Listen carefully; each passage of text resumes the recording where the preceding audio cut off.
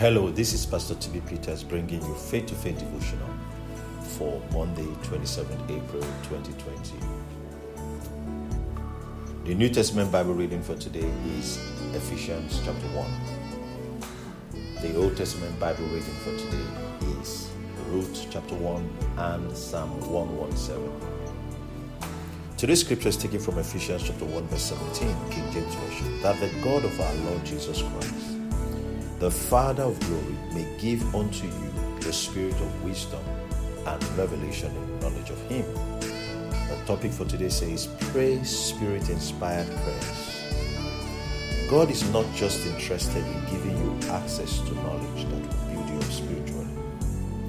God is also interested in showing you how to use the knowledge. The scriptures don't just stop at instructing you to pray, but goes further to show you what exactly to pray for and how. A good example of a spirit-inspired prayer is that the God of our Lord Jesus Christ, the Father of glory, may give unto you the spirit of wisdom and revelation in the knowledge of Him. Please understand the scriptures talked about two distinct but interrelated things. They are the spirit of wisdom and revelation in the knowledge of Christ. The spirit of wisdom enables you to make decisions that align with God's plans and purposes. It enables you to see how your next action fits into divine agenda. Without the spirit of wisdom, you will always make your decisions based on assumptions and mental calculations that are error-prone. Pray for the spirit of wisdom today. You will see complex matters supernaturally simplified.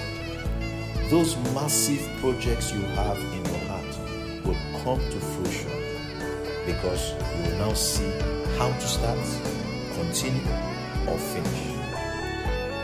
This is how the spirit of wisdom functions. Thank God it is available to you right now. Take advantage of it as you pray spirit-inspired prayers. Let's take today's confession together. Say this after me.